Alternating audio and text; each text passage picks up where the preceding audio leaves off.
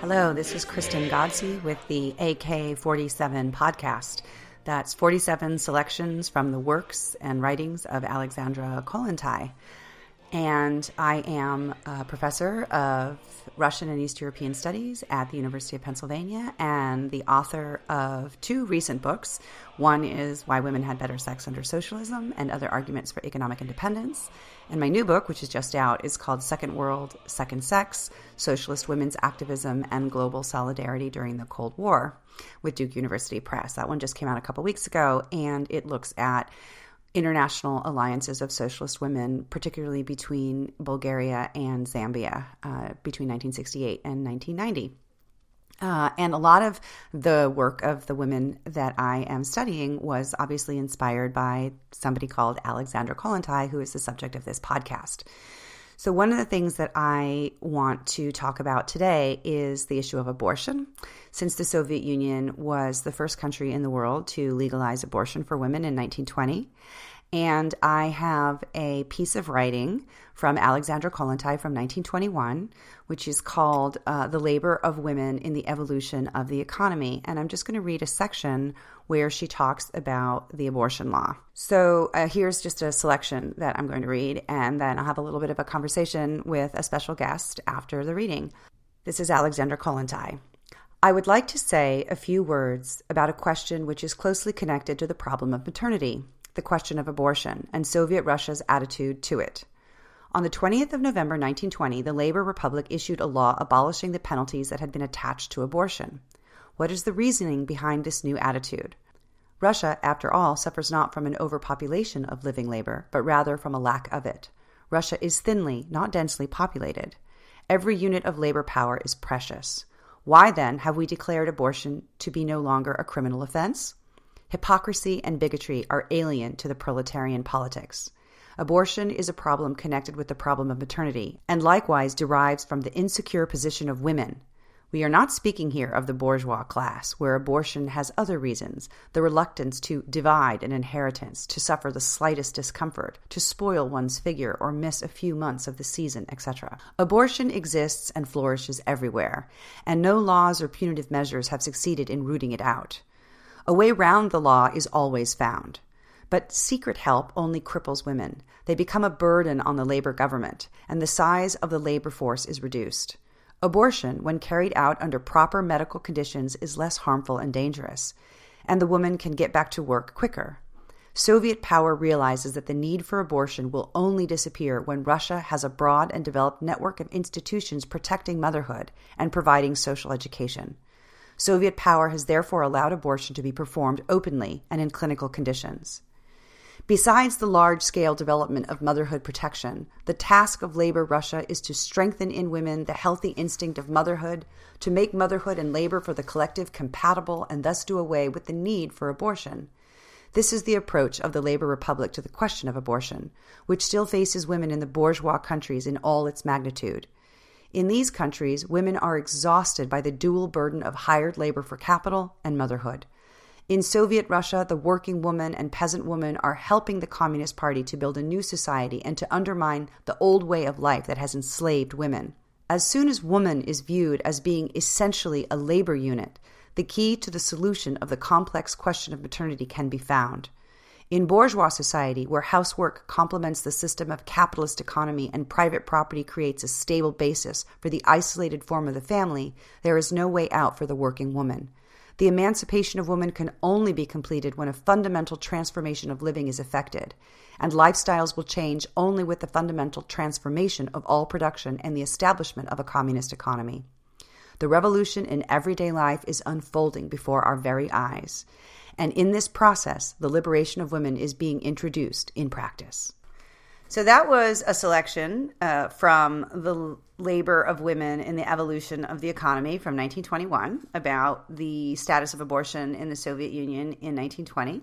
And with me today, I have a guest, a very well-known famous poet named Annie Finch, who is also in the process of putting together a literary anthology about abortion for Haymarket Press. And so welcome, Annie, to the podcast. Pleasure to be here. And I just sort of wanted to sound off on you a little bit about Alexandra Kollontai and this piece that I just read from her 1921 essay, and your sort of thoughts about abortion in the Soviet Union.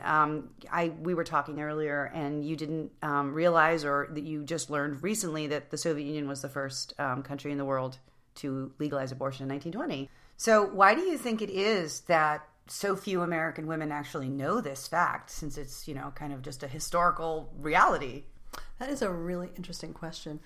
And I remember coming up in the 70s and 80s and being aware that women in the Soviet Union had abortion access, but it didn't really register for me. And I think it's partly because Roe v. Wade was such a heroic narrative that it really eclipsed this other way of understanding abortion. And it seems to me part of the reason for that is because Roe v. Wade is really focused on this individual woman, this one case, individual rights, and it's cast in that light as the struggle of the individual for rights. And it seems in the Soviet Union it's much more about the group and the good of the culture and the good of women as a group. And that's just so needed now, I think, to realize. The more I move on, the more I discover that matricultural values are really important to me, and that I don't function as well as an individual as I do when I'm connected with other women in a kind of a network. And to look at abortion in those terms is something that I think is a little foreign to Western women or women in the U.S. who are really raised to privilege the individuality. Right. And I mean, reading that passage, for me, I think what was so interesting about it is she really talks about how, motherhood is something that collectively, that is a collective thing, right? Because women are contributing to society, they're contributing workers, they're contributing, population to the sparsely populated, countryside or whatever. And so rather than focusing on abortion as something that women choose, and she even says in that essay, right, it's not because you're worried about how the inheritance is going to be divided, or that you might ruin your figure, or of course she has to be careful not to cast it as a decadent thing, right? Yeah, so she's walking that line of like trying to prevent herself from being called a bourgeois feminist or self-indulgent, or like, so she's very careful to protect the role of motherhood as a sort of an important role for women. But she basically makes this argument that the reason that abortion should be free is because our whole society will be better off when women are able to combine. For the good of the state. But I found editing this anthology, A Womb of Our Own. A Womb of Our Own. I love that name. Oh, it's such a great name. Thank you. And that was actually a collectively arrived at name. It had another title first, was not nearly as good. And I just feel this whole process has helped me appreciate the importance of women's bonds in the question of abortion. So one of my favorite sections of the book is the section that it's called The Heart, and it just has to do with the stories that women tell of the people who supported them during their abortion, whether it's a friend or their mother or their daughter or their doctor or the people who didn't support them. And I think really one of the biggest tragedies of abortion in our country now that I've understood through editing this book is the lack of support that women have, the lack of being part of a network during this incredibly profound and challenging moment in your life when it's like having a baby. You want that support of a network of women, and how isolated the experience can be. So I think it's a very interesting piece to bring into the mix. And I just want to say thank you for this podcast, because I had not heard of Alexandra Kollontai. Alexandra Kollontai, and I've just had my eyes opened, and I'm really excited. And just knowing that such a strong woman was out there doing such cool stuff in like 1920, and I'm really excited.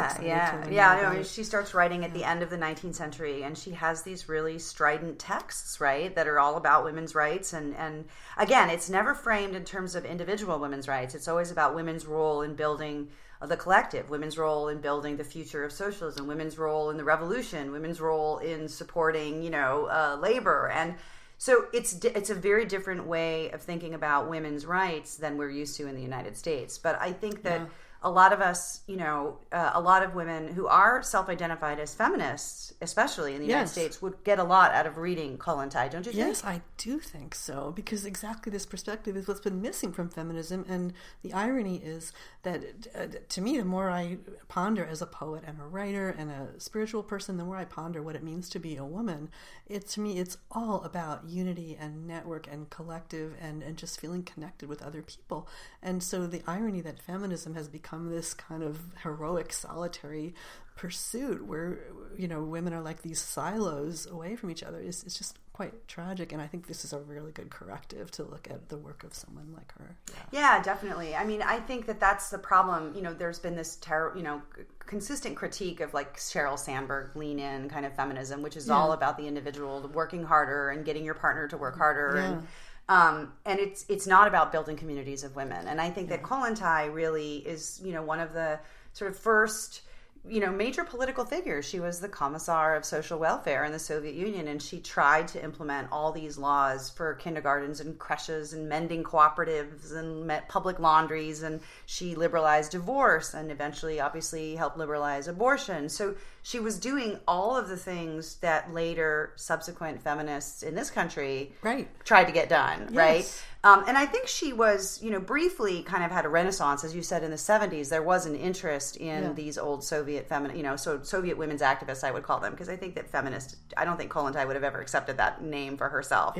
But she's been forgotten largely. And I think you're absolutely right that the way that we should be thinking about feminism, maybe, or women's activism today is more collective, and that it's useful, to go back and read these primary texts, even if they're from a slightly different era and obviously a very different context. To what extent did her agenda influence the 70s feminist agenda? Hugely. To the extent that there were, socialist feminists in the United States and certainly in Western Europe, a lot of them were going back and reading Kollontai. So Gloria Steinem or whatever. No, not Gloria Steinem. No, not those people. But I think people, like, for instance, maybe Silvia Federici was going back and accessing.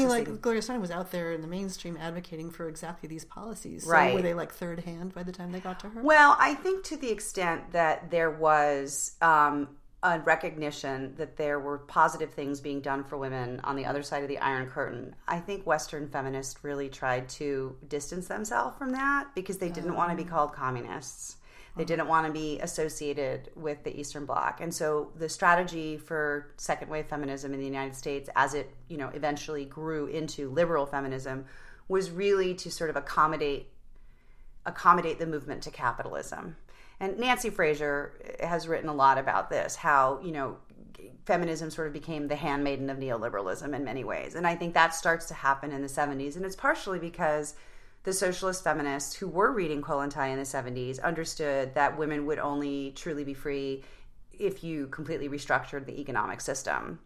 And that was just really not going to happen in the United States. So that meant Gloria that Steinem had waited for that to happen first, she never would have gotten anything done that she wanted to get done. So exactly. But it's just interesting to me that the similarity in the agendas. Exactly. Even though coming from such different points of view. Right. It's like, this is what women need. However, we're going to get to it. Yeah. And I think that it's there's a whole history of how feminism in the United States was in many ways reacting to claims that were being made in places like the Soviet Union and the Eastern Bloc countries about women's rights.